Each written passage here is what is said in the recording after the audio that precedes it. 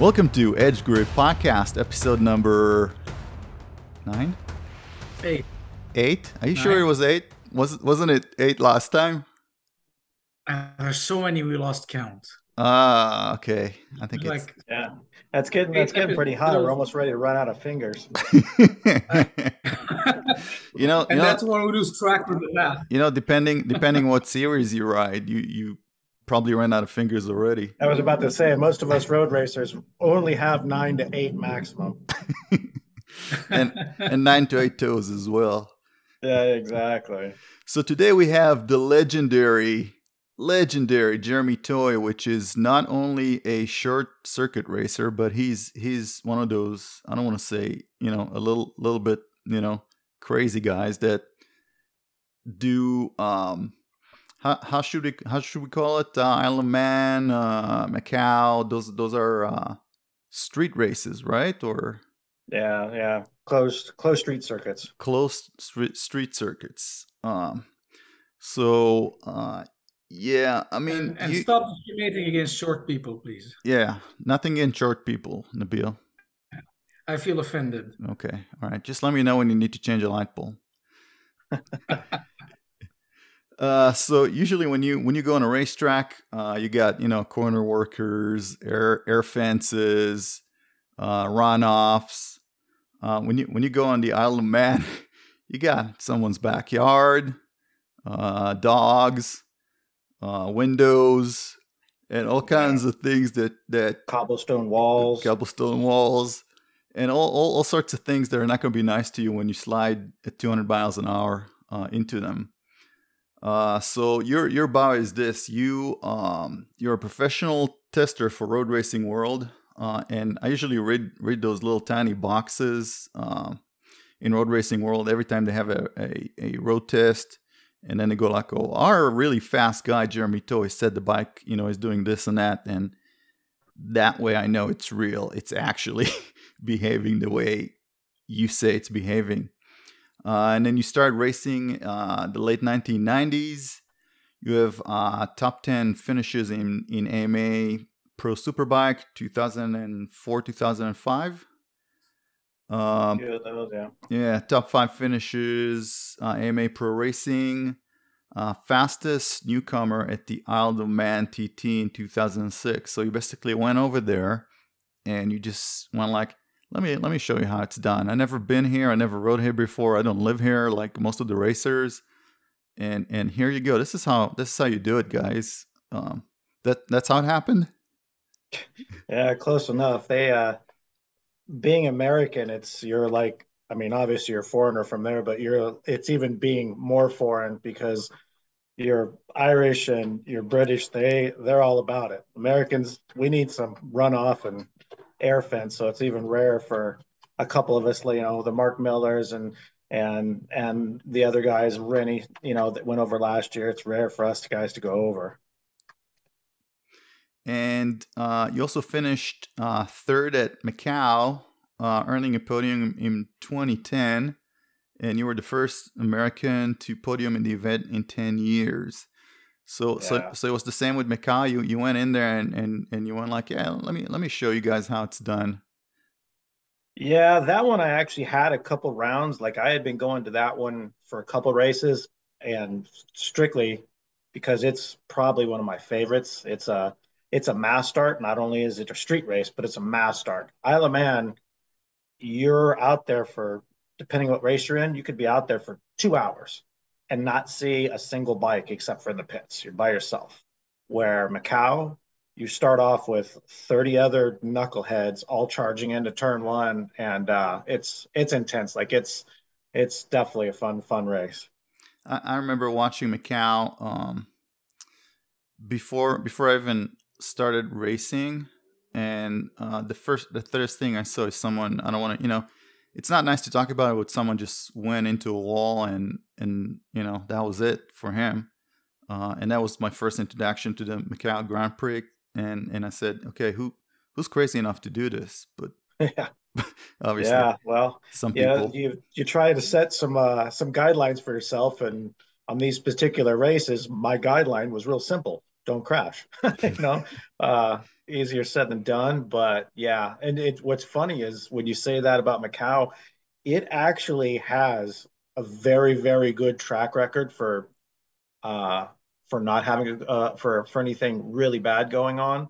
Where obviously Isle of Man is quite different. Where I had raced Macau probably I think like 6 times, and then got invited to Isle of Man, and the organizers from Macau, which actually the main organizer lives at Isle of Man, tried to get me not to go to the TT because it's that dangerous. So it was like, a lot of second guessing there, but it's one of those bucket list things you got to try.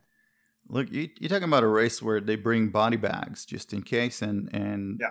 Oh, it, it's standard. I mean, yeah. I could tell you plenty of stories. I mean, I my first time at TT during practice week, we went out for the first practice, and I came back, and my teammate that I was in the tent with, this is my first interaction of this whole place. My teammate that was in the tent never came back.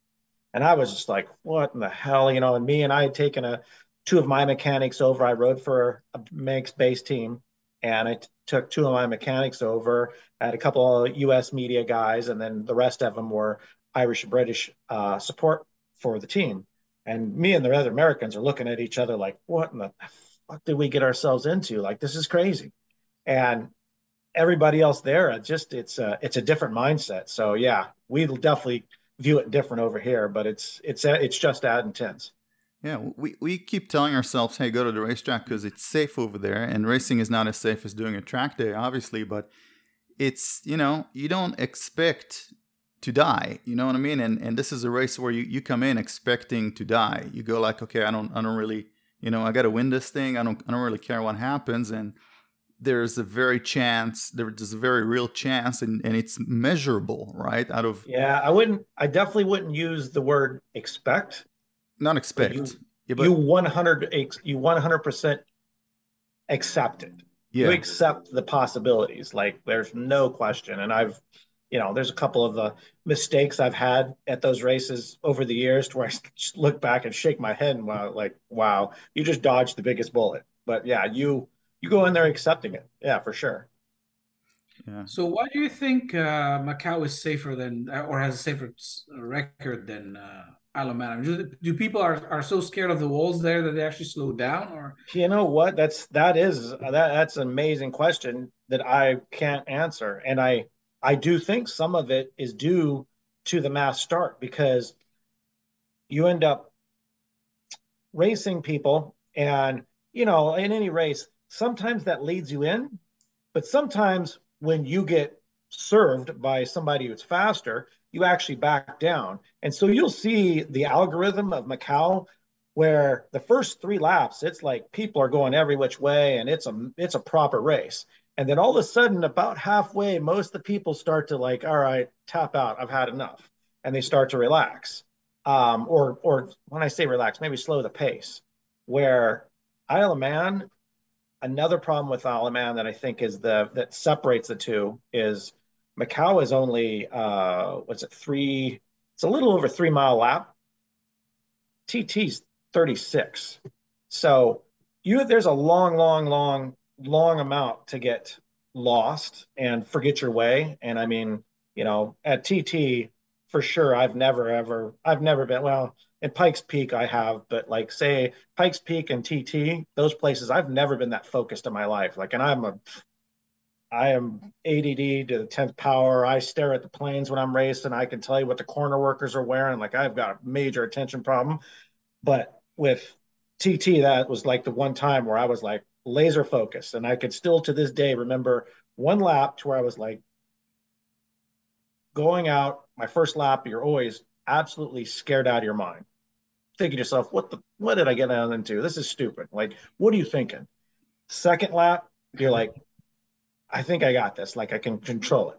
And then the third lap, you're like, shit, I got to wait a day to ride again. Like you want it so bad. But like at that third lap, you get almost comfortable. And I can still to this day remember going over Bluff Bridge and kind of forgetting where I was or how intense the jump was.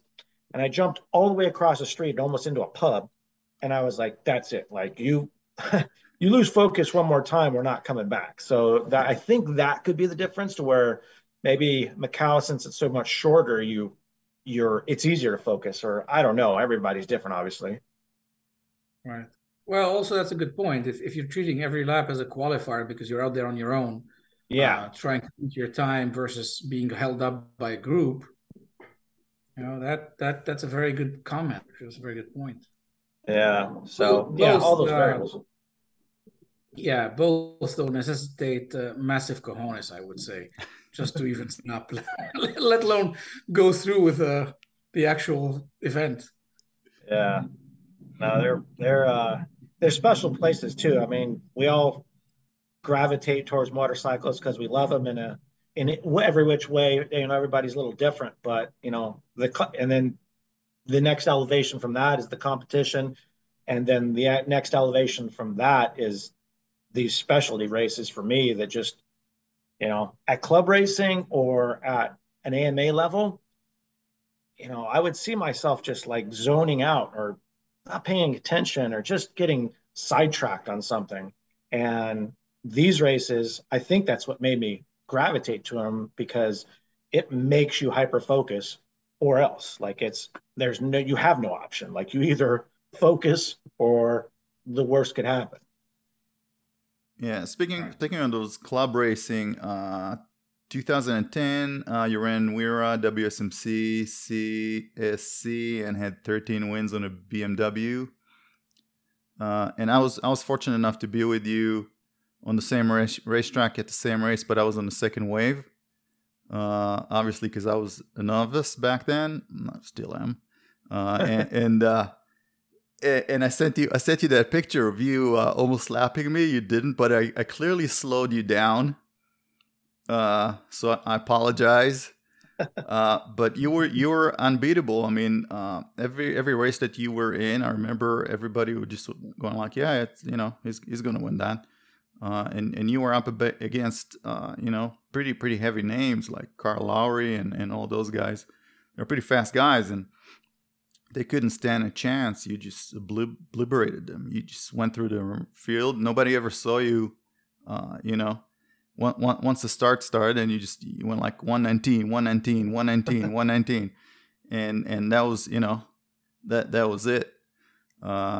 So yeah, I mean that 2010 was a pretty good year, huh?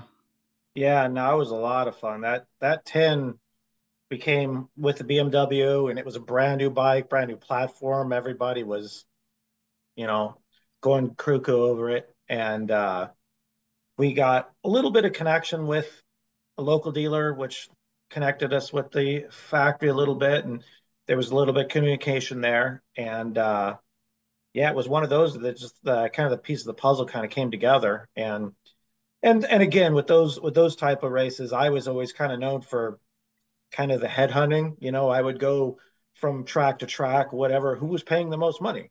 And it sounds selfish, but it worked. It paid the bills. And I mean, in those years, like, I mean, to be honest, from like 2005 to 2010, contingency money was proper. Like, Willow Springs, you can say what you want about that crazy little place in the desert, but there was times when I walked away to there with proper money, which I now being in the industry and especially at a pretty high level dealing with riders, I cringe on what they're getting paid. I cringe in what they have to pay for themselves, the risks that they're taking. For I wouldn't say for nothing because we're all doing it for something if it's not individual. But yeah, those early years, whew, those Toyota 200s, stuff like that. I mean, there's a bunch of them. I can go on and on, but like, if you pay attention, you kind of played your cards right. You walk away with these club races 50 with grand. proper money. It was, Yeah. it was worth taking the risk. Yeah, it was a $250,000 purse in those Toyota 200s, right? Yeah, 50,000. Well, 50,000 I think was first place, but the total Yeah, purse. for the whole thing. Yeah, Yeah, the whole thing. exactly. So you would still, Yeah. if you, Which in today's dollar is 500,000. Yeah. it's, what racing is now. It used to be club racing. It doesn't, almost doesn't exist anymore. I mean, except Chakwala. but Yeah. it's I a was different looking at a world. contingency sheet from for the payouts from one of the motorcycle parts brands, and I won't say who to save the innocent, but it was like $50, and that's kind of in the super bike or super stock 1000, and the top price was maybe a few $100, and then it was like 50. Yeah. It's all Yeah. about That doesn't cover the tire. yeah, it's all about viewing eyeballs, right? It's how many views your videos are going to get on YouTube, how many people are going to pay the gate fee to come in and watch the race, Yeah. and the attendance is just not there anymore. People are not interested in it, so it's it's a circus without a crowd right now. Yeah. And these things, I mean, you look at it, especially with my background, I come from off-road. I come from the motocross, supercross side of things is my roots. And that show is extremely packageable. It's like real easy where your road race events, they're usually fairly remote. The track is spread across, a good amount of Right. property, and it's a hard little show to sell. But on the flip side, yeah, the advertisement nowadays, yeah, it's not there to where God, I cringe and what these guys are getting and not getting. It's amazing. And it's not right now. It's not a good viewing experience too. I mean, you go to Coda and you see one turn, maybe two turns if you're lucky. But then you go to one of those old racetracks like Willow, and you sit there on the balcony and you can see pretty much the entire track. Yeah, it is. Yeah, that's an amazing point. I don't know why. Well, I know a little bit why, and a lot of it's political, but why it never took off because for as far as the viewing part of it, yeah, there's no comparison. Yeah.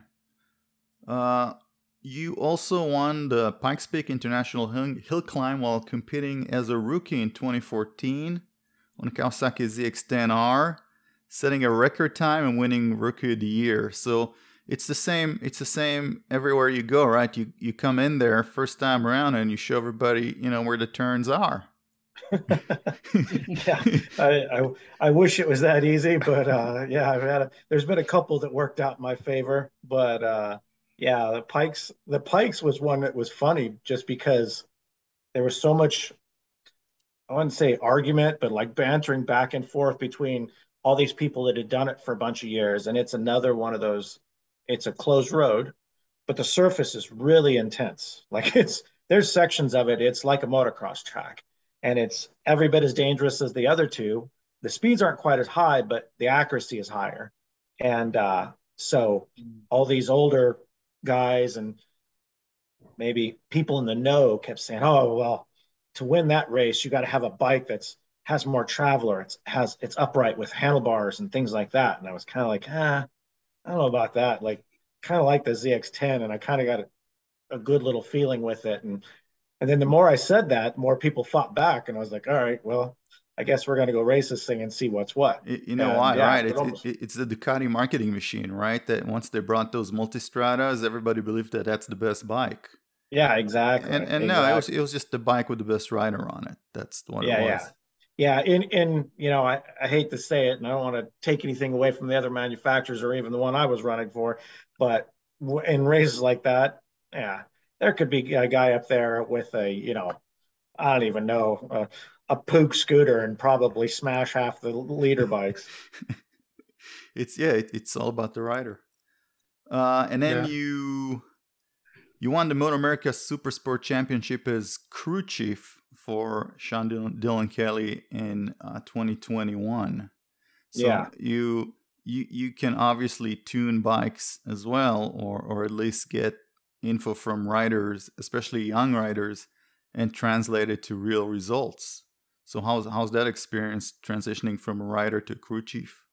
that's been really fun too. Like I was surprised how how much it sucked me in, how much I really just engulfed wanting to get into it. And I was lucky to work with a couple young riders. Like I haven't put it up there, but like even with Rocco Landers, we were the first. Well, me and my partner were the first person that put Rocco on a 400. It was our 400 he won the championship on, so I had a big part in that. So with him and then with Sean, the first 2 years, it was major swing for me. And I'm still racing, but it was kind of different when you go to the track and now people are asking questions and I love to talk about it, but get sidetracked. And so then that's kind of where I started to cross over and started into the tuning part of it. And then not only that, working with the younger riders, that obviously the talent with Sean and Rocco is there from birth, but they just need to know how to talk about it. They need to know how to bring it out. And me having such a background in such these multiple angles of motorcycling in general, it's a good maybe it's an easier conversation than most. And then having a little bit of a mechanical background, I can convert all that over. So yeah, it's fun. For me, it's the crazy time though. Like, I go from being in pressure and racing and all of the hype between that and then, building bikes. And now these days rider comes off the track, I plug into the bike with a computer and I stare at squiggly lines for the next 6 hours until I fall asleep in bed. Like, it's just a weird thing, swing of events. Do you ever go in there and set times that are better than them? I remember Chuck Graves doing the same thing to his riders, where he'd just go I'm faster than you, but I'll let you ride. All right, and it's a ongoing joke. Like, my rider, like with a lot of them, we'll have somebody come up that we don't even know, walk over our shoulder, and they'll kind of behind their shoulder and say, "Hey, don't let your crew chief put a helmet on and go kick your ass." So no, it's fun, and I mean now I just love that part of it. I love the training and just being the older statesman, right? Like when you're racing, I started way late because real late start to things and kind of couldn't do it until I could kind of do it myself. And so I was always way older than most racers that I was up against. And that's always like that unwritten, untalked about number, talk about your age, blah, blah, blah, all this. So my whole career was just kind of like, they knew that I was a little older, but we just kind of didn't talk about it. And so my whole life, I'm less like, how old are you? Like, I don't know. We don't switch the subject. And now when I'm working with these kids, and we're out motocrossing or flat tracking or on the road race track, I'm like, yeah, I'm over twice your age and I'm stomping you into the ground. You better step up your game, kid. And I use it as a crutch. It's funny.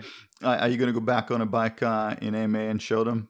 Yeah, it came down to this is a true story. Like, it came down to this close this year. My rider, I worked with Sam Lockoff this year, and he got injured.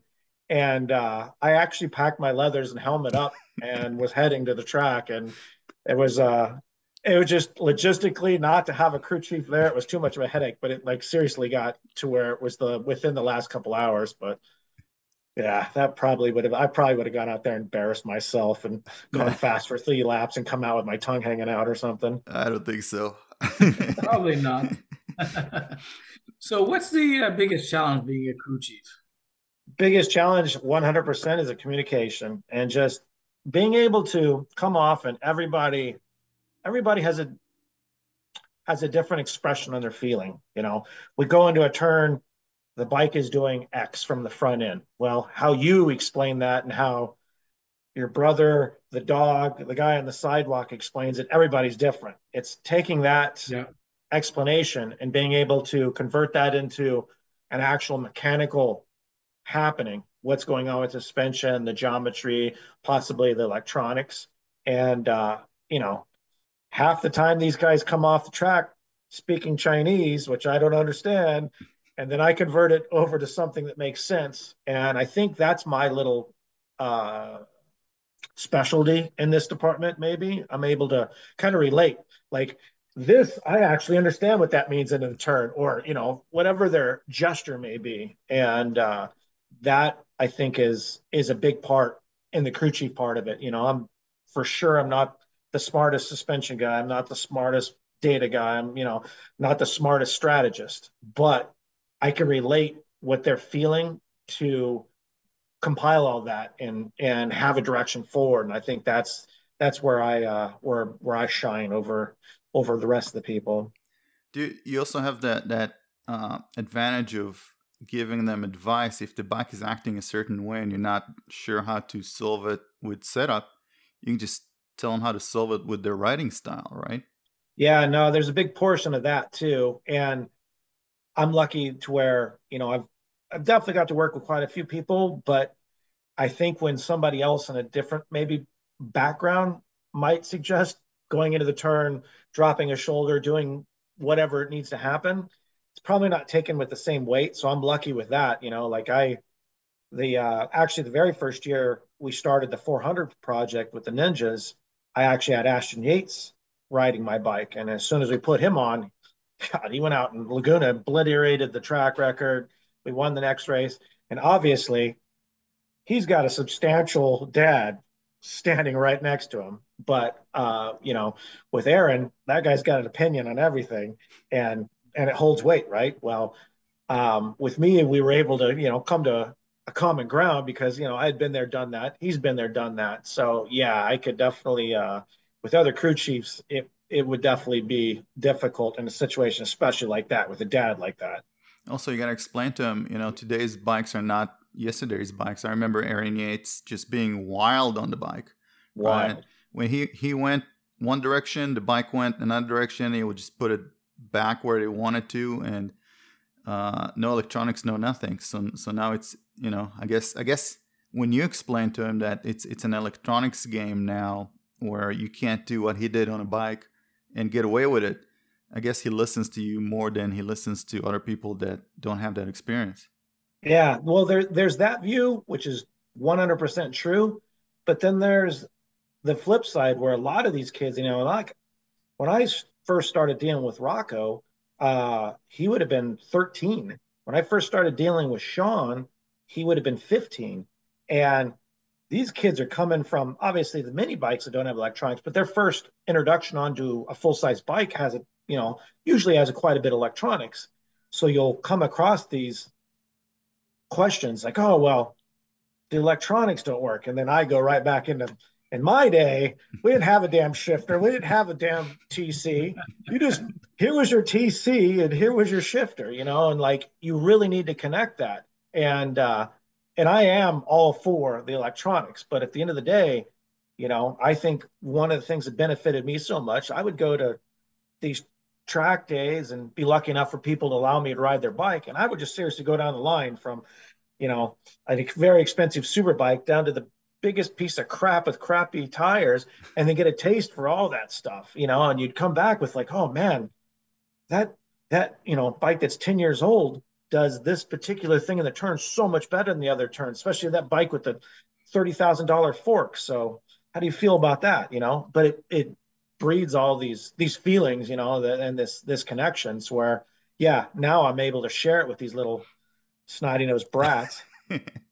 Man, we didn't even have slipper clutches. We were our own slipper clutch, right? Yeah, exactly. Yeah, you watch those two fingers. You keep them on the lever. Yeah. I mean, these are habits you have to break when you leave the pits now, and you don't ever touch a clutch anymore. That's just weird. I'm looking forward to a motorcycle with a blipper, right? I don't know how I'm going to shift down without blipping. Yeah. Oh my God. Yeah. It's funny now, and I have one guy that I coach specifically, an older gentleman that has been around way before that, goes pretty damn fast now, and every once in a while there could be electronic glitch or something like that. He'll come in and, oh, the blipper's not working or it's not accurate. And I'm like, you got to be kidding me, guy. Like, you come from that point. Don't give me that. Go out and ride the motorcycle. It's still got two wheels. It's got a throttle. It's got brakes. If those are working, we're good. Yeah. So your chief trait is diplomacy, really, in this. Yeah. So I remember one of the early days when I got a good bike. The guy who built it was, so how is the bike? And I'm like, fine. Like, how does it feel in the turns? I'm like, okay. And they're trying to solicit feedback, right? And I have no clue what I'm talking about, right? Now looking back, maybe 5 years ago, like, yeah, maybe it was a little too stiff because it was set up for a super sport champ, and I was running 2.5 minutes track lap times. Is there a way to teach riders? Well, at the professional level would be fascinating, but like even amateurs, how to give better feedback? Yeah, 100%. And I've specifically gone out on certain track days and done things to the bike and told them, after then you come back. So basically, we'll go out and the first step is the hardest step. We're all testosterone driven motorcycle riders, right? First step is to go out there and swallow your ego. You're going to go a little slower, but you're going to turn your recorder on. And there's stuff like that to where there's people that obviously can do it quite well, and there's people that just struggle with the basics. So we'll go out and I'll specifically change something that's related to whatever we're talking about, how it turns in, the way it goes over a bump, whatever it may be. And then make a massive change to the bike, have them ride it, and then we'll come back and talk about it. And not that that's going to produce a lap time that day. That's not the target. That's not the objective. The objective is to connect what that tingly feel in your pinky finger might have been to that feeling that you felt from the motorcycle. Oh, well, this relates. And you take that and move it on, in the next time. But it's really hard on everybody because they always have a different recording system, right? Like everybody can take so much in, and sometimes that caps at just a couple seconds or maybe a couple turns. Sometimes the other riders that could cap at the whole 20 minutes. So it's finding what your ability level is, just like riding the motorcycle. What's your ability level to remember? Right. Yeah, I noticed a big difference. Like I've done coaching before and I've done the usual, pay a guy $40 to set up your suspension. And I rarely got anything out of that suspension discussion because you come in and you say, well, the bike doesn't turn, and they don't know if it's you or the bike or whatever it is that you are doing. And so you coach like at Fast Track and plenty. And I don't think there's a way around. You got to know what the rider's doing and then blame the bike if the bike setup has anything to do with it before you can actually say, well, you need 2 clicks of compression. Well, sure, because I told you the bike doesn't turn and you don't know how I'm riding. And now 2 clicks of compression. I'm like, that does not sound right to me. It's not. It's an incomplete sentence. Yeah, and that's where my benefit comes in, especially places like Fast Track, where I'm out on the track with them in those Fast Track academies and things like that, where I'm out visually seeing what they're doing. Okay, well, it doesn't turn in turn 4 because you did everything wrong in turn 2. It has nothing to do with any compression, clicks, blah, blah, blah, blah. And so, another advantage of mine is being able to visually see that and then relate it to like, okay, well, let's fix the body position. Let's fix your turn-in point. And then we can start talking about this valve stack, which isn't going to do anything for your lap time. Yeah. Yeah. Like there's a famous spot, was it 10, 11, that chicane and Fast Track where there's bumps. And I was complaining, I think to Imad or may have been Ulrich, I can't remember. I'm like, it's so bumpy over there, and the bike gets all unstable. And they're like, we need to change the suspension, right? That was my first blame the bike thing. And they go, well, what are you doing there? I'm like, well, it's so unstable that I roll off. And they're like, well, you're doing exactly the opposite of what you need to do. Get on the gas, the bike is lighter, and you'll sail over these bumps. Lo and behold, I just changed that thing, and the bike suspension was perfect. It was the rider that was imperfect at best. No, and it's hearing those cues like that and knowing the track specific, where not to beat on some of these suspension guys out there, but not a whole lot of them ride, and not a whole lot of them ride a lot of the tracks to where there's the little track specific bumps like there at Fast Track. All the tracks we go to, across the country will have a G out here, a seam that will upset the bike. And I don't give a crap what you're doing. Putting tires, putting suspension, you're not going to fix it. It's a physical thing that you have to manipulate. And that's you hit it right on the head with that. So there's so many adjustments, but at the end of the day, the most adjustment that can be made is between the handlebars and seat, hands down. Yeah, right here. Right, for sure. Yeah. I mean, take anybody who's gone over and either raced or just driven around TT course, the manipulation you have to do to the motorcycle there, it's intense. The things that you have to compensate for that will never, ever be fixed with a different compression stack, a different compound tire, or chassis geometry, whatever. You'll never ever fix it. And that's what makes that place so special. And then most of those street races, that's what makes it so special, because you are so dynamic on the motorcycle.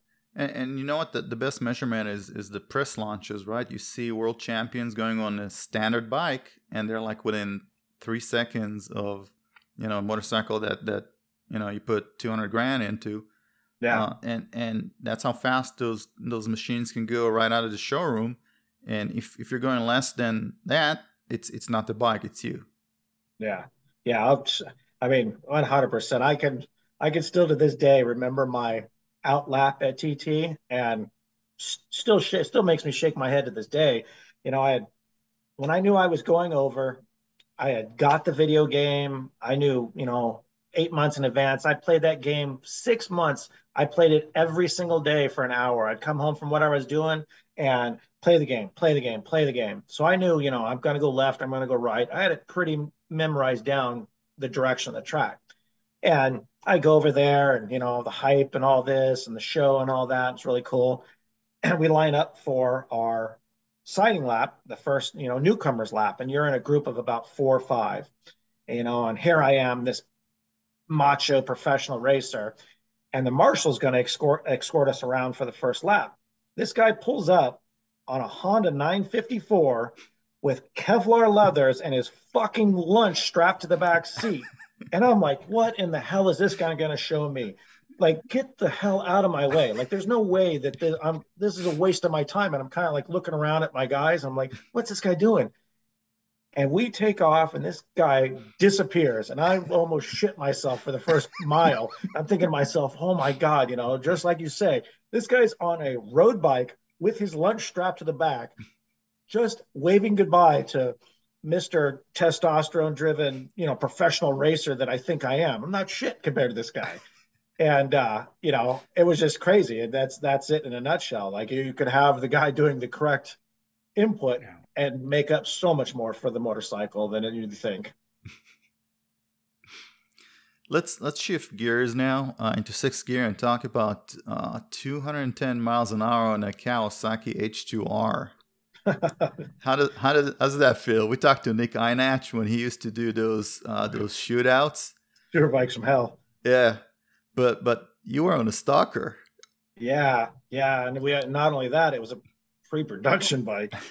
God, I got a lot of shit for that post. I wasn't supposed to post that, but yeah, it was funny. Like I said, I did a lot of work with Kawasaki, and especially on the commercial side of things, to where I did all the commercials for ZX10, and that H2 was a special project. And obviously, when it came out, it was super hush hushed. Where, man, it was in the headquarters of Kawasaki, in the most remote back janitor's quarter room that I've ever seen. I mean, it just was amazing. We walk in and see this like spaceship sitting there, talk about it, and then we ended up flying out to New Mexico at SpaceX and Richard Branton's facility out there, and it's a 3.5 mile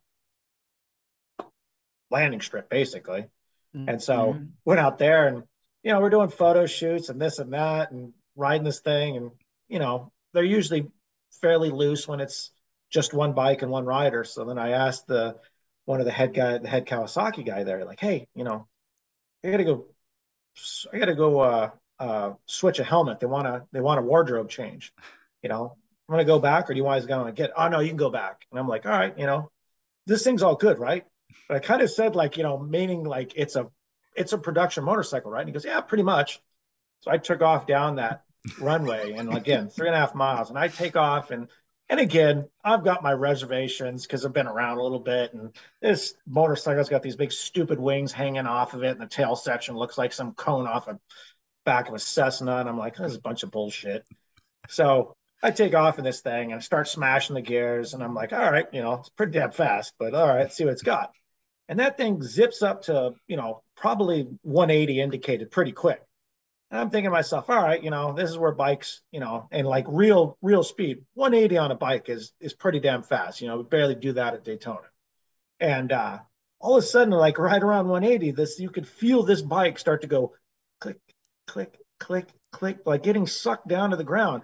And I mean, 190 comes by, and I'm like, dude, it's really stable. 200 comes by, again, this is indicated, and I'm not exaggerating it. At 190, you could seriously take your hand off and drink something. Like it was so stable.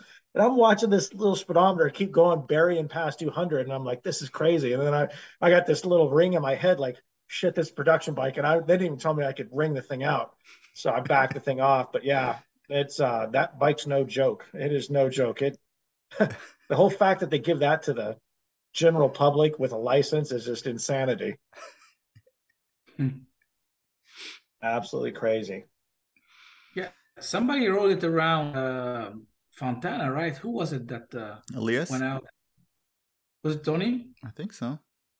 Yeah, I've rode one around Fontana. They actually had me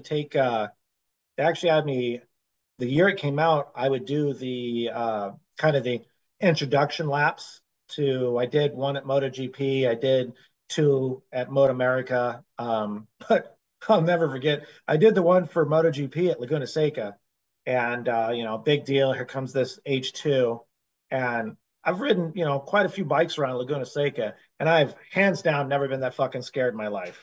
Like I'm shutting off, way, way, way before my braking markers. And that's another problem with the thing is it has the R comes with these Bridgestone slicks. Man, not too bad. And we're coming around over 1, 2, 3, 4, and from 4 to 5, I don't think this thing ever quit spinning to where I only did, I think, a total of 5 laps. And there was 5 marks from 4 all the way past the bridge. And by the time I came in, the tire was wasted, and obviously kind of like you suggested about Fontana, I'm scared of this bike. So my line is completely wrong. So I'm whacking the throttle with way too much horsepower with the wrong trajectory and spinning this tire all the way down. But it's just one of those bikes that yeah, I wouldn't say it's the best handling bike, but if I had a ton of money and wanted a whole fleet of bikes and something to scare the shit out of me, I totally have one. BMW just launched their S1000RR yesterday, I think, and I guess one of the new features is drift control. So if you do that, the bike's actually going to save you. And I guess Really? they do it with like a sensor of the bike angle versus the rear wheel versus the angle of the steering. Totally. Yeah. So it's like, come on, man, that's too much electronics. Just let me have some fun. Yeah. No, that's crazy. Leave it to the Germans to come up with that option. That's awesome. I know, Gonna right? get that one. I just hope It's very cool because you can experiment, for people who'd be scared of getting the bike to slide, knowing there's a safety net. I think that's, if you know how to do it, good for you. If you don't, that's a good way to invite you to start trying. Yeah, definitely good. But sorry, but my suggestion would still go buy yourself a $5,000 dirt track bike and figure it out there. Because when you chuck that thing or fall down and slide, you get up, you laugh it off. Not a problem. I just hope they remember to drill enough holes in the engine for oil this time around. I didn't say anything. Let's go back to Isle of Man. So you prepared by playing a video game. Is that all you did? What did you do nutrition-wise, training-wise? How did you prepare the bike? What kind of base setup did you go with before you went in there? And how did you change the setup once you started riding there? Yeah, that was the thing. As far as the machinery goes, I flew over direct and rode for a Manx base team that had time there, and it was a fairly standard GSX R1000. The best bike around, right? Yeah, I mean, Swiss Army knife. And as far as the settings and stuff go, we barely changed it. Well, we did a couple clicks here, maybe changed a fork spring and a couple things just because I'm, fairly sensitive, but it wasn't anything out of the ordinary. And fairly standard bike because, again, you're so dynamic about it. And there was so much more for me to benefit of playing that game, which I guarantee saved my life. Like it's everybody that goes over, I pound it into their head. You better play, you better play, you better play.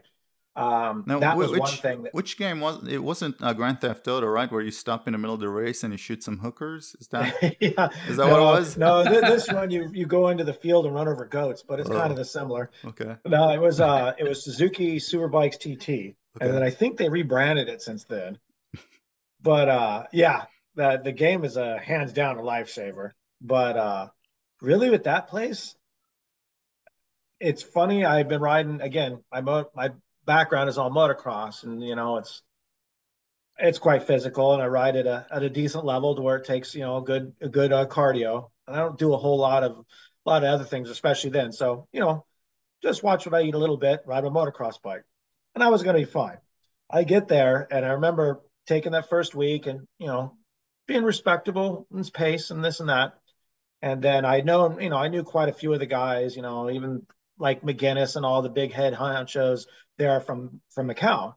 And I'll never forget Finnegan, one of the guys is not with us anymore, but a proper bad dude there, comes to me. We're just right before we're ready to go into Parc Ferme. I'm gonna go take my last little whiz, and we're sitting in the bathroom. He looks over. He goes, "You ready for this?" Yeah. He's like, "Mate, pace yourself because it's quite physical and this and that." And he kind of pounded into my head, and I kind of got like intimidated because I didn't know. I'd been riding these one lap deals, and I was like, "Shit."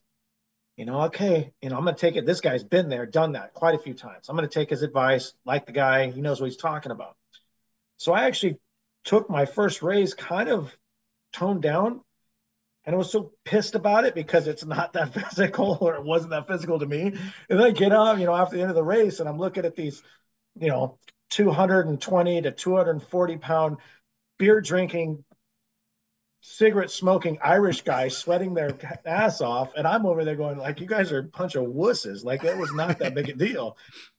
But yeah, it I think the mental thing for me, like, that's where it's at. I would get in there and right before I'm ready to go out, iPods in, I'm listening to something mellow like Sade or just something to get my mind focused for nice calm focus. And that's really where it's at. That game and focus, shit, that's no problem. The rest of that's easy. Did you change your routines at the gym? I know you just came back from the gym.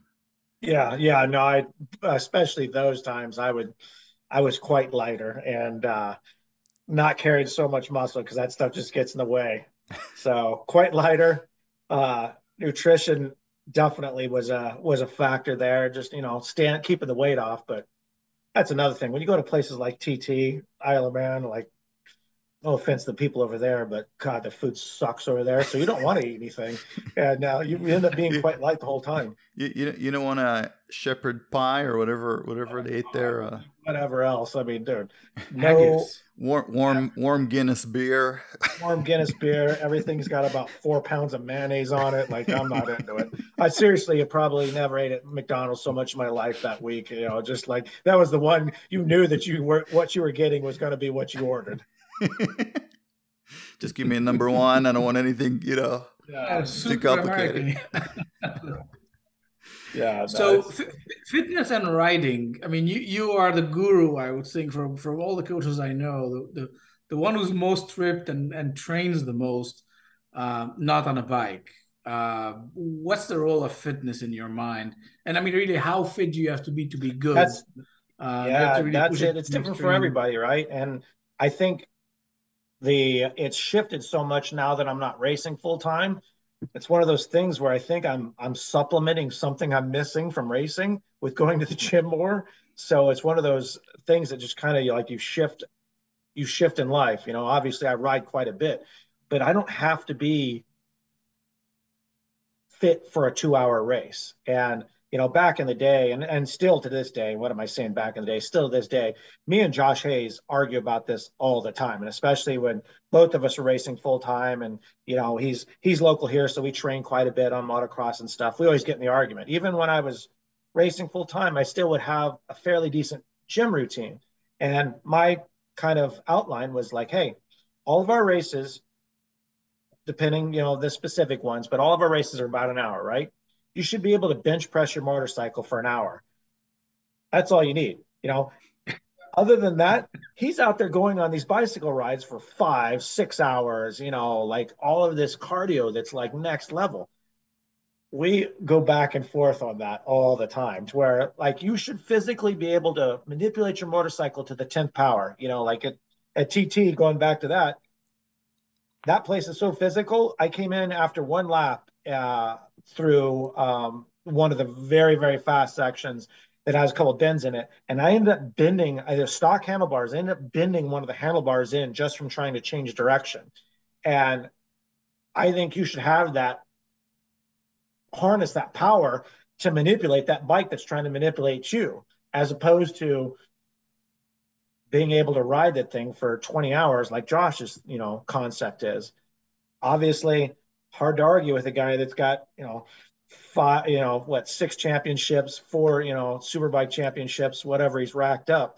It's hard to argue with a guy that's been there and has results like that. But I think everybody's it works different for everybody, though. Well, for the next 4 to 6 weeks, you're faster than him. Yeah, exactly. Take it now. Oh, it's got to be more than that. Yeah, and when we go to the motocross track, it's still better. It's still more than that. God, that talk about a fucking tough dude. You should see, like, he showed me the x-rays the next day as he's cruising around the pits laughing about it. And I mean, it's no joke. His leg is proper busted. It's proper busted. And he's still cruising around talking to people, giving them advice about this and that. And I'm like, Josh is like, that's definitely one of my guys. That's a bad dude no matter what position he's in. How would you compare Macau setup to the TT setup? Quite different. Macau, even though it's still a street race, and again, not trying to offend anybody, but in China, where let's just say the attention to detail is not very high, you got buses, you got cars, you got taxis. It's basically Vegas. I mean, it's it's stop and go traffic all day long without the crime. Yeah. Well, it's organized there. Very clear. Very organized. It used to be organized here too, and there was no, street crime. Now that everybody's gone and the corporations run it, all the crime's in the street. I live in Vegas. Yeah. So the grip level in Macau is extremely high. Like it's crazy how high it is. So your setting is more real close to a short circuit setting. Some minor tweaks, couple, maybe just a fraction softer, where, to be honest, TT, I don't think anybody has a proper setting. If I was visualize a proper setting for TT, it would be something off a trophy truck from Baja, and that might work the best. And it sounds funny, but I have legitimately started thinking about how to have bypass shocks and long travel suspension. Because there's places at TT. I mean, there's a section of road called Ginger Hall, to where it's not very turny. It's got a couple little bends in it, but it's bumpy as hell. And again, motocross background, so I love a rough road. That's my specialty. And I remember going through there and being on the gas and just trying to hold this thing straight.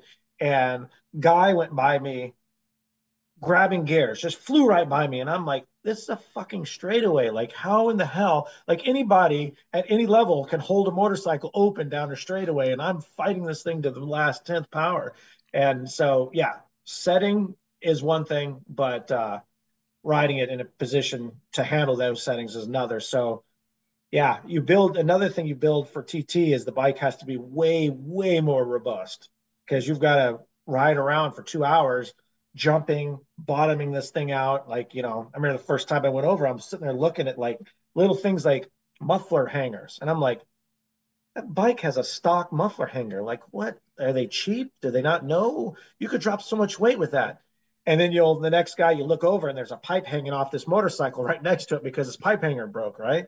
And there's when you say setup, it's massively different. Steering stops at TT. The bikes at TT, the handlebars barely move just a couple degrees because the thing's always getting in a tank slap because of the surface. So they'll build these giant stops off the bike so they don't allow to get in such a tank slap. Kind of sucks for pictures because you can't back the thing in as much.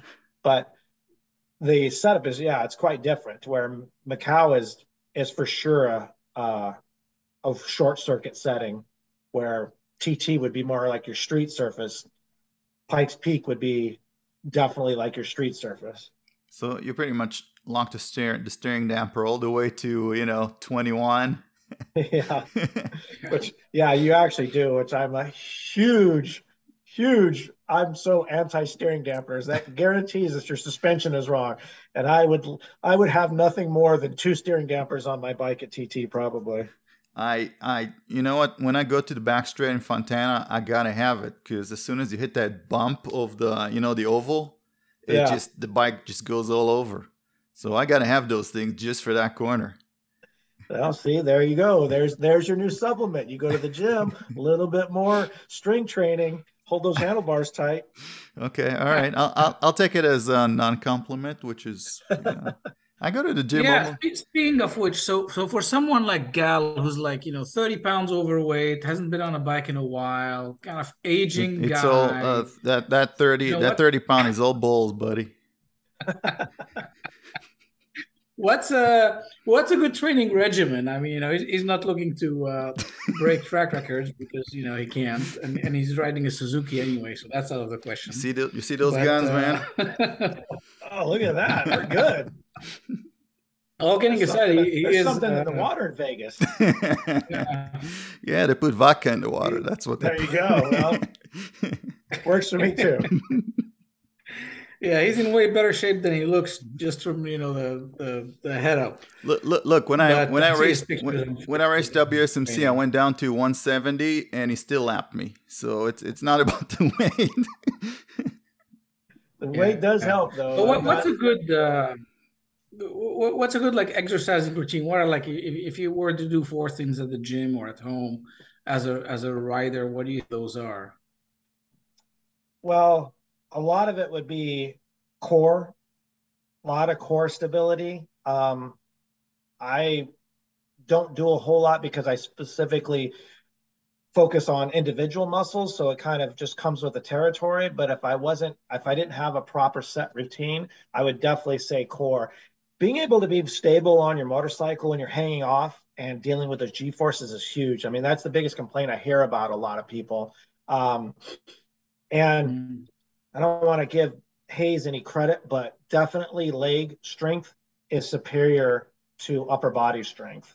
The more you can take the weight from your upper body and the inputs from your upper body disturbing the handlebars, the bike handles way better. So when you're supported by your legs, it makes the bike do what the bike was designed to do.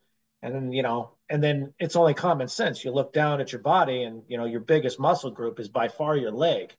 And so core stability, squats, a hamstring routine, things like that. Hip abductors. You would build that. Hip abductors. You do those? Yeah, hip abductors.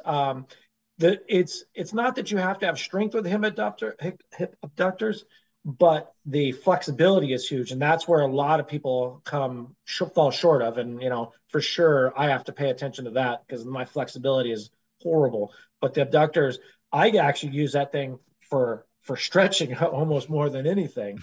But yeah, lower leg strength, the core, and then a good lat and a back muscle, more rounded, for anything. But those three would be the categories that are necessary. But that's it. With a motorcycle, you're so dynamic that you have to be a little bit involved in all the muscle groups, and that's where, if anybody has any background in, the motocross, that's why I train motocross so much, because it just hits every single thing. And not only you're having fun doing it, it's exercising all of those muscles. And, a lot of it in a fast twitch way, where at the gym, you can exercise that, but getting your fast twitch really to work correctly in the gym is kind of difficult. Yeah, you load the weights and you just bench press it. Right. Yeah. So you end up filling muscle full of blood more than anything, which is not really what you want on the motorcycle. So it's hard to find that balance. And again, everybody's different. Yeah, for me, it's the flexibility that goes first every time I put too much muscle on, and the shoulders. So it's tough for me to go, left to right because the shoulders are so, big and not flexible. Exactly. Yeah. Exactly.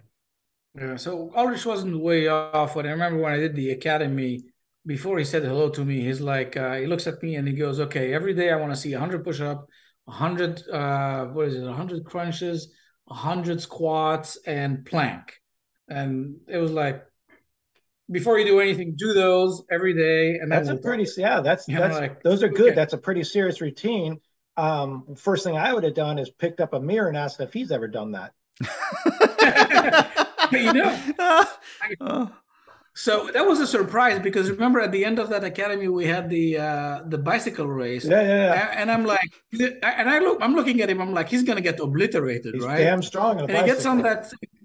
Oh, he disappeared. I mean, I think we did 4 or 6 laps. I can't remember what distance was. I think he almost lapped me. Like I could see him behind me already. Coming around. He was doing like 25 or 27 miles an hour average, some ridiculous number. That's why I can't believe he's in such good shape. You gotta get a stick in there and shove it in the wheels. Yeah. No. Or you do like I did and run him off the track. But that's case in point. That guy, and I joke with him. We're obviously fairly close. He's got a different perspective now with that body he's got, especially wearing yellow is not helping. But anyways, there's routines that have to happen for specific people. Me, I'm lucky enough to be a shorter, more athletic build guy to where I don't need so much the endurance. Well, Chris's whole life, if he was off a bicycle, and that's why he's so strong, they've kept him on a bicycle because, that guy quits his routine and he goes up. There was a big joke between us when we were racing full-time back in the day. So, obviously professional athlete comes with injuries, right? And you'd crash, get a broken this, or be on the couch for a week. Well, I crash and I'm on the couch for a week. I'd come off and I would lose 10 to 15 pounds every single time. And I'd come off in, in the 150s going, wow, listen, I'm at race weight. Chris, not so much. It's muscles. Yeah, Chris on the couch, he gains 15, 20 pounds, and he would be pissed about it, and I just rub it in his face. It's really funny, but again, everybody's so different. Now you also work for Road Racing World, right? And his dad owns it, so you guys are been with those guys for quite a while, doing the magazine stuff and feedback on how the motorcycle goes around the track. It's pretty fun. And now Chris living in Alabama, I tend to take all the West Coast stuff that's needed, so yeah, pretty cool. But yeah, without those, Chris is in a different position now, but from those concepts of going over to TT, Macau, Pikes, a lot of that wouldn't have been possible without Road Racing World and John. That guy has definitely taken care of me over the years. You know what's funny? Back in, I think it was 2012 or 2013, there were 2 magazines that compared the 1000s, right? One of them was Motorcycle USA back in the day with Adam Wahid and all those guys. And then the second was Road Racing World. And I looked up the test that they put out, and then I looked at the test that you guys put out, and I said, let me go with the pros. Road Racing World didn't know what they're talking about versus those guys. I don't want to call them amateurs because they made a lot of money back in the day, but you guys are obviously just playing around on the internet, right? Yeah, and it's funny. We saw this coming a while back from the Willow days and being connected with the magazine starting then. But guys like Adam is actually a super close friend of mine. I talked to him on the regular. There's a guy that can relate to paper very well.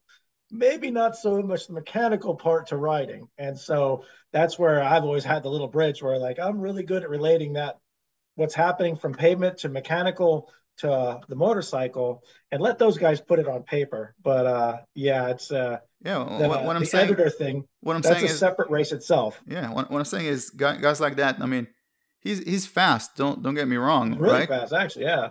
But I've seen him do 135s at Fontana versus someone that needs to be the journalist that needs to put in 125s, 124s, right? You know what I mean? Yeah.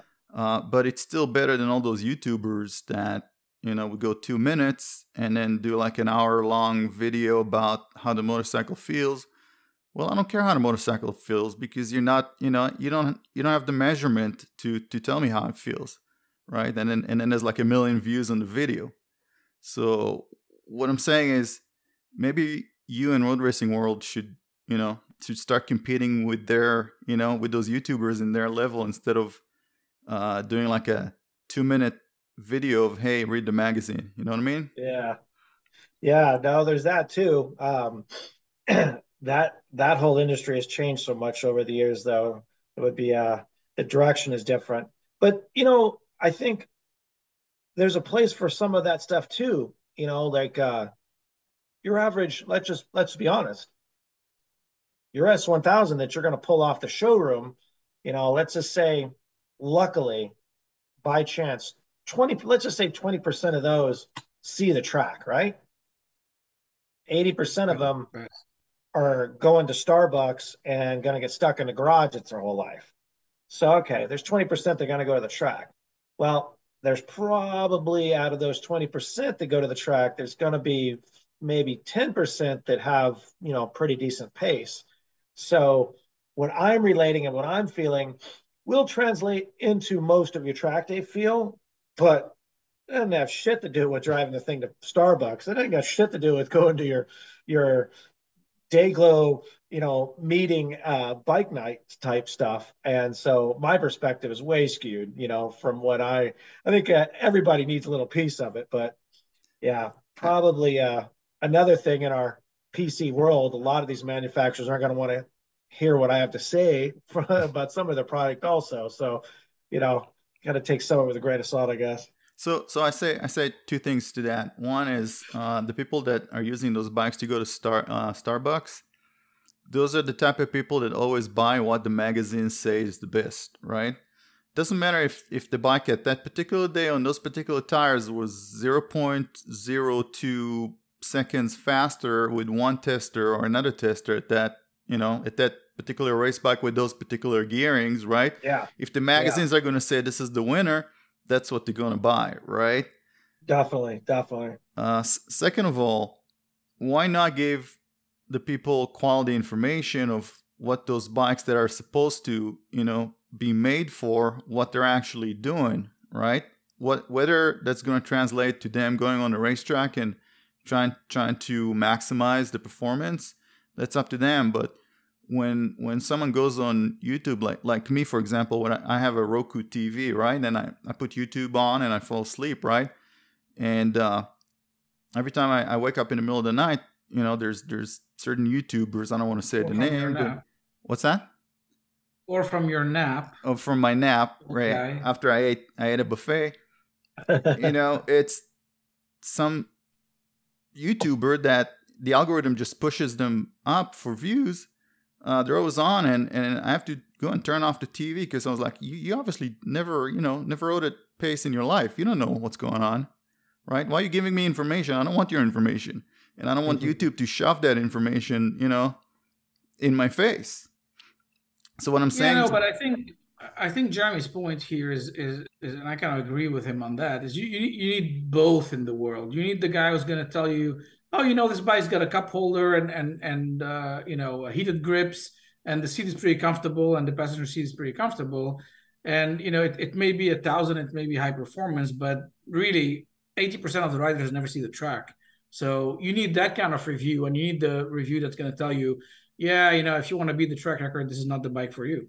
So but everything you just said is logical. I don't know if you guys have peeked outside those doors. Not so much logic going on for the most part.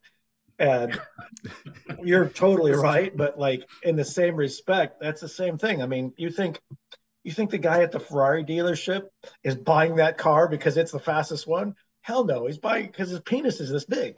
So there's that too. So yeah, I could see both views, for sure. All I'm saying is start making YouTube videos that are an hour long and tell the truth of what's going on out there. That's all I'm saying. Just start competing in the marketplace. That's all. Yeah, that's so definitely.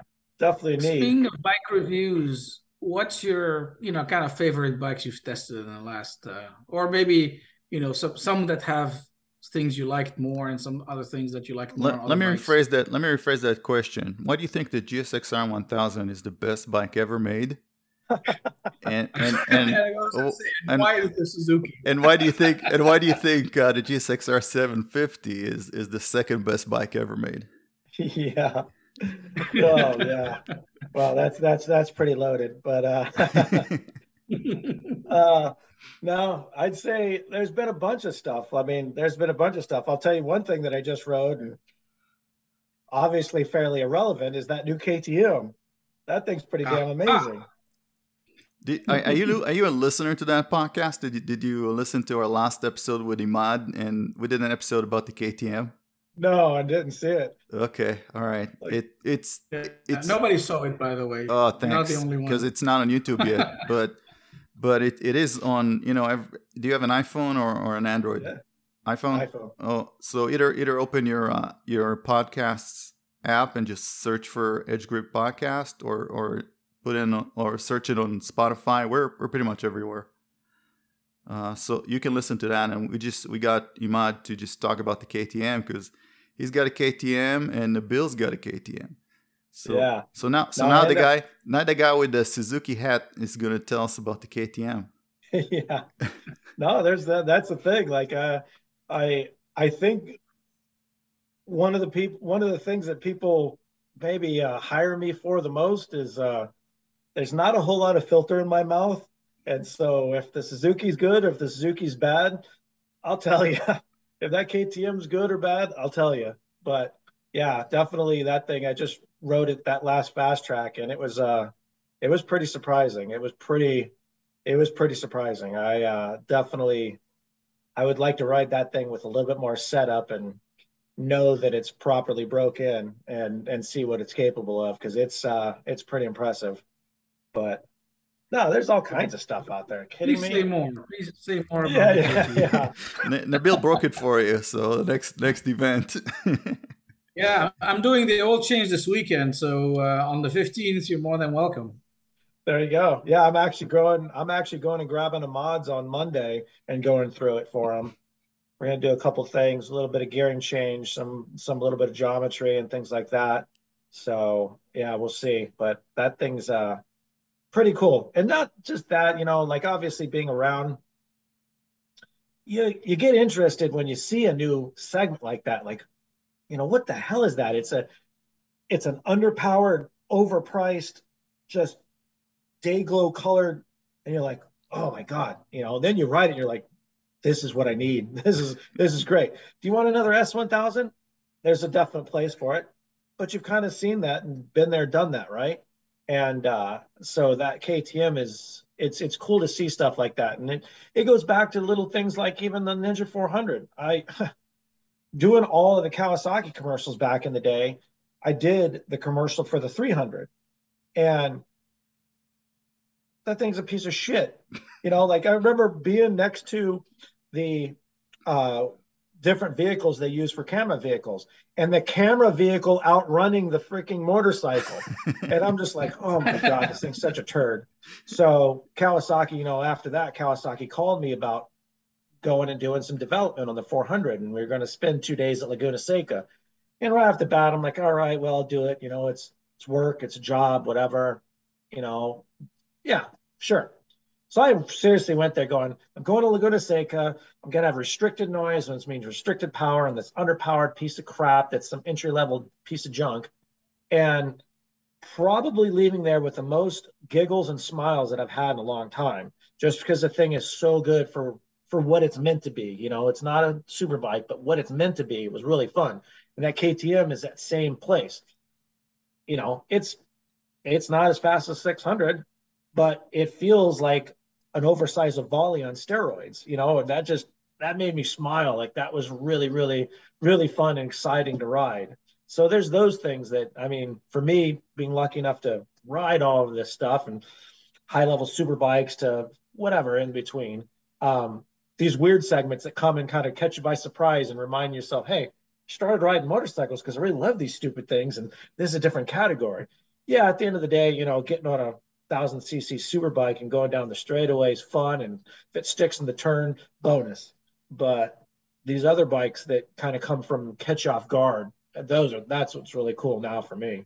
Didn't you develop a track package for the 400, and then you went and tested it and just won a bunch of races on it just to sell it? Yeah, we started That was with we Rocco Lander, right? yeah, that was with Rocco, but we have a whole um with my partner under Norton Motorsports, we have a whole package to where we sell a complete turnkey, ready to go track bike. And it started off with me having a relationship with Kawasaki, and we were actually going to go and support these things as far as like a Team Green motocross development program. Well, right around the COVID time and everything coming apart, that ultimately didn't come together. So we ended up building these bikes and developing parts. And again, obviously it's a cheaper bike, and there's parts on it that need to be switched. But for the most part, you can actually take that thing off the showroom floor, put a different set of brake pads on, and beat the crap out of it and make yourself laugh your butt off. So there's just things like that. But that's one to where like you just keep going. I built one a couple months ago for Dak Shepard, and the motorcycle is whatever it is right now. I don't know, 5-6 grand, depending on who's marking it up. After his build was done, there's a $30,000, $6,000 motorcycle sitting there, but you kind of think to yourself, what's that worth? But you come off smiling and laughing, and, it's definitely worth every penny then. So it's all perspective. Yeah. Yeah, that was my takeaway my first time on that KTM, which was the only time. Usually, I'm a little apprehensive before a track day. You get on these bikes and they're big and heavy, and you're going like, well, is it going to outride me? And oh, I got to try to beat my personal best, and I'm going to take some risk here and risk. And I get on this bike and I go a few laps. I'm like, wow, this is actually fun. We are meant to come here and have fun. Yeah. And it just that was like the main impression leaving. And I actually did go faster, but it was just the main impression leaving the track was like, this thing just makes me want to come back tomorrow and do more of this stuff, irrespective of whether I go faster or don't go faster. And I was still breaking in the engine. And it was just like, it made me regret starting the way I did on big bikes, as opposed to like starting my track experience on a 300 or a 400 and just having fun and growing into the bigger bikes over time. But yeah, Goes back to that perspective of motorcycle, testosterone, ego, all this other stuff. We think that we need these things, and it happens so often. And a lot of the, I'm always trying to talk these people down from the cliff, like, come back to having fun, like, try this. You're not quite ready for that. You can have this later, so on and so forth. But yeah, those specific bikes, I mean, they definitely remind you why you first threw a leg over these dumb little machines to start with. So much fun.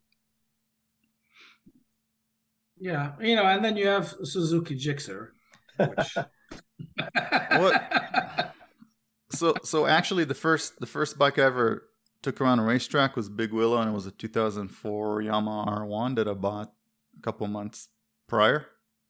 So I started on a liter bike at Big Willow, which is pretty much the worst motorcycle you can start on the worst racetrack you can start on. Yeah, one of the worst places to start riding, for sure. Yeah. Which, that's what I did. and then I flew off the track on my second or third lap ever at turn 9. And I didn't fall, and I rode back on the front straight, but it was like, yeah, what do I do now, right? I got all this power, but I have no control over it, and it took me a while to learn, and I'm not sure about turn 9. I think I need to replace it.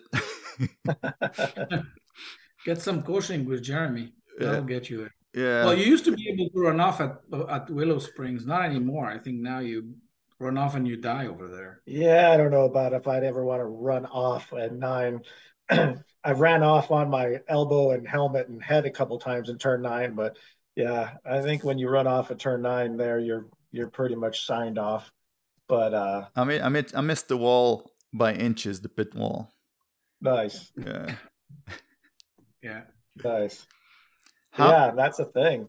Starting at a place like that, that track specifically teaches a lot of bad habits. Being on a big bike, big leader bike, more bad habits. So, you welcomed yourself into the bad habit group right off the bat. No need to waste time. Just go straight for the gusto. That's all right. I mean, every riders meeting where they go like, hey, if you're on a leader bike and someone on a 600 is showing you a wheel, let them pass. You're not never going to see them. And I was getting my head down because that's me. Because I just I'm a cheater. I use the power. Yeah, Yeah. good stuff. So how are the casinos in Macau compared to Vegas? That's one thing I have such like a bad taste in my mouth of that place. When we first went, like I think the first year I went was 2003, and it was still extremely.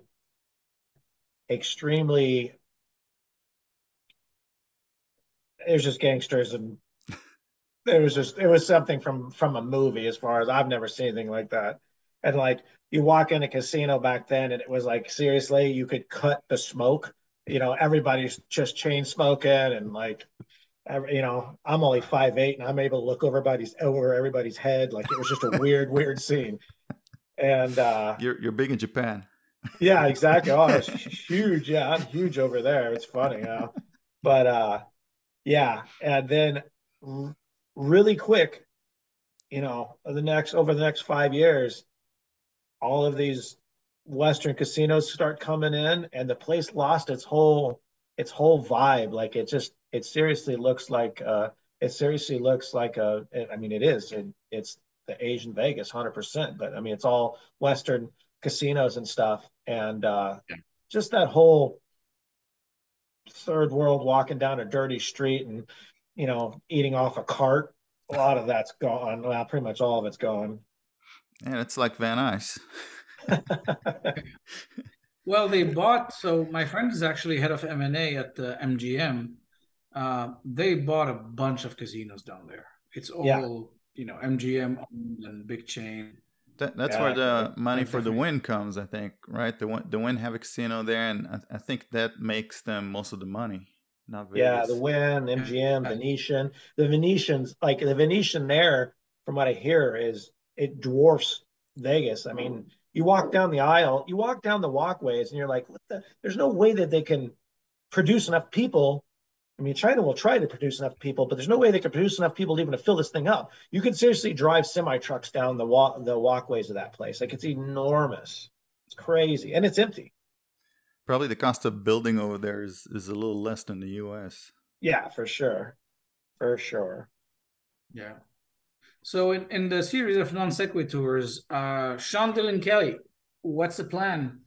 I mean, he's done his break in Moto 2. Now he kind of knows his way around the tracks, I guess. Yeah, I'm What's gonna next? answer that. I'm gonna tell you what's gonna happen. One day, Sean Dillon Kelly is gonna step out of his trailer with the helmet already on, with the visor already closed, right? And they're just gonna go out there and they're gonna set a lap record, right? And they're gonna win the race, and then they're gonna go back to the trailer with their helmet still on, right? And it's gonna be Jeremy. yeah, yeah. I think that'd be a bit of a stretch. The Yeah, the Stig. yeah. Dude, with Sean, man, that kid is he's amazingly sturdy mentally, and he knows he's got a lot to learn. And this year is put a beating on him. It's definitely put a beating on him, going from setting all the records we did last year, and having amazing year and amazing communication. Uh, it's put a beating on him, but he's got a 2-year deal. The kid's not he's not backing down. He's not scared. But that's the crazy thing, that when you really look at numbers, it's a crazy thing that most of our motorcycle society and fans don't see. You know, we're looking at free practice 2 yesterday or this morning, and he's dead last. Um, Looks bad. He's had a couple injuries this last couple rounds and some mechanicals. It's really hindered him. But then when you really look at it, you look at what his last place is. It's 1.7 seconds off the fastest guy. At any Moto America race, the pole sitter could be a second faster than the second place guy. We're not talking about, fourth, fifth, 10th, whatever. The whole Moto2 field will fit within 2 seconds.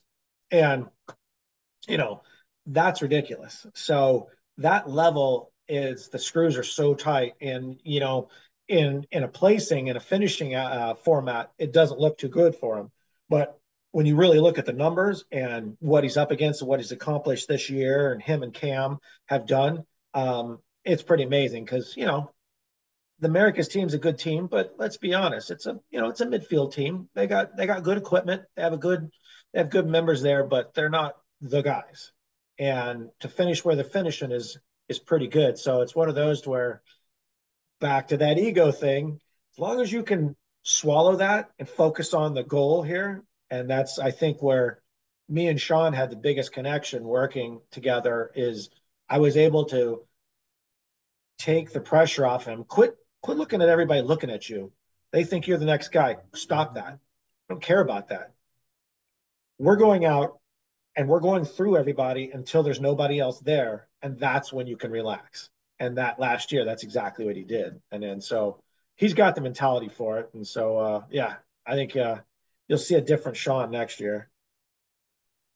Yeah, the sign of a champion is they're just learning. They don't care. I mean, they'll just learn and improve, and just, tomorrow is going to be better than it is today, and that's all he needs to do to get ahead.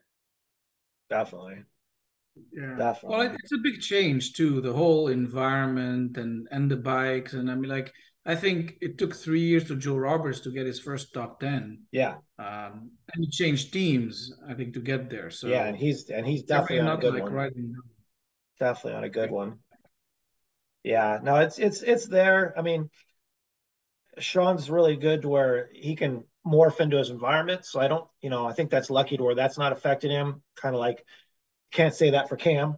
Cam is definitely a NorCal dude that loves his surroundings and family and stuff like that. Not that Sean doesn't, but it's a big portion of what Cam is, and that's, I think, why it was really hard for Cam to go any longer than he did, and that's why he's coming back. To where Sean, not only is he younger, I mean, he's barely 20, so he's got a while and he can handle that. But yeah, taking some more of this mental punching from the rest of that Moto2 field, I mean, it'll make you a man or it'll break you. Did Cam already sign? When I heard something about BMW, Tyler BMW. Yeah, I mean, I would say it's not official, but it's official. How come he's not coming back to Yamaha? It's because they got two bad dudes on Yamaha right now, and one of them I know has another year on his deal, and the other one obviously is going to get an extension because he just won the championship. So, I mean, I guarantee Yamaha would bring him back with open arms, but those details, it's just, the music stopped and there's only so many seats left. I would just run a third bike, but that's just me. Yeah, well, that Tyler's team has put in a pretty impressive first season, and there's the financial backing's ridiculous. But you bring a talent like Cam over, and a lot of things can change. So it'll be interesting to see for sure. And knowing a little bit on how that manufacture works, that could help, and it could hurt him depending on how Cam takes it. So, it'll be fun to watch. But I mean, nobody can deny that there's some real deal talent coming back. Yeah, and if Petrucci comes in for another season, it's gonna be war. No, it would be good, really good. Yeah, no, full year with Petrucci, and now that I think he's maybe swallowed a couple things that he was uncomfortable with, and it shows. And he's racing hard and good. Yeah, second season, he's going to be used to all the tracks. Used to how Moto America. And information with that bike too. I think that's huge. I don't think that's an easy bike to race most of our U.S. tracks with. It's got a different perspective, and its design philosophy is way different. So that being said, now they've got a full year of data of what and what not to do. And I think that's going to be, Choo Choo is already a bad dude. That came in with a known, but that bike was still an unknown. And I think with that out of the equation, these guys are going to have a tough time with him next year. He rode a bunch of. I mean, this weekend he's on a MotoGP Suzuki, right? He's on the Suzuki, yeah. And then back to that whole thing about riding different stuff. I mean, that guy's been to car. I mean, he's amazing, and that's why I think he did so well. And maybe some of the prior attempts with these other high level guys didn't work out so well. That guy's way more dynamic and in different categories. Yeah, and he's competitive. I mean, he's got the competitive spirit that comes comes from Italy. And stuff doesn't go his way, he starts yelling and cursing, and this is how I need it to work because I want to win. Yep. No, gotta have that fire, man. Gotta have it. Yeah. Okay, so now I have a bunch of questions about the Tuono factory that you prepared for Ranny. Yep. What exactly did you do to that bike? How did you make it so fast on the mountain? There was a lot of things we did, but it's surprising. That's a pretty nice bike out of the box. We worked with obviously the U.S. based Aprilia team here. When I say team, the actual factory, but they don't have a race category. It's basically a bunch of salesmen. So I had been, friends with Remy for a while, have some background with him, and he asked me to come on board and having some background there at Pikes. So basically, we just went through the bike, made it nice and safe for the mountain. Again, not over the top, proper brakes, proper suspension, nothing too crazy, and and then just went for it. And to be honest, it comes back to that relaying that information back to what that adjustment could be, as opposed to, maybe not understanding the surface versus an actual valve stack and a fork, or the actually power delivery. So I think we have a good connection to where the chassis was set up very well for what he needed. And what's funny, this is, I don't know if maybe should or should not be said, but the US based team, was full behind it, throwing everything they could at it, and still through electronics wise and engine management, that thing's locked like a vault. I was able to tune a handful of things to it and get it to work, and it worked pretty good, but it was not capable of full unleash.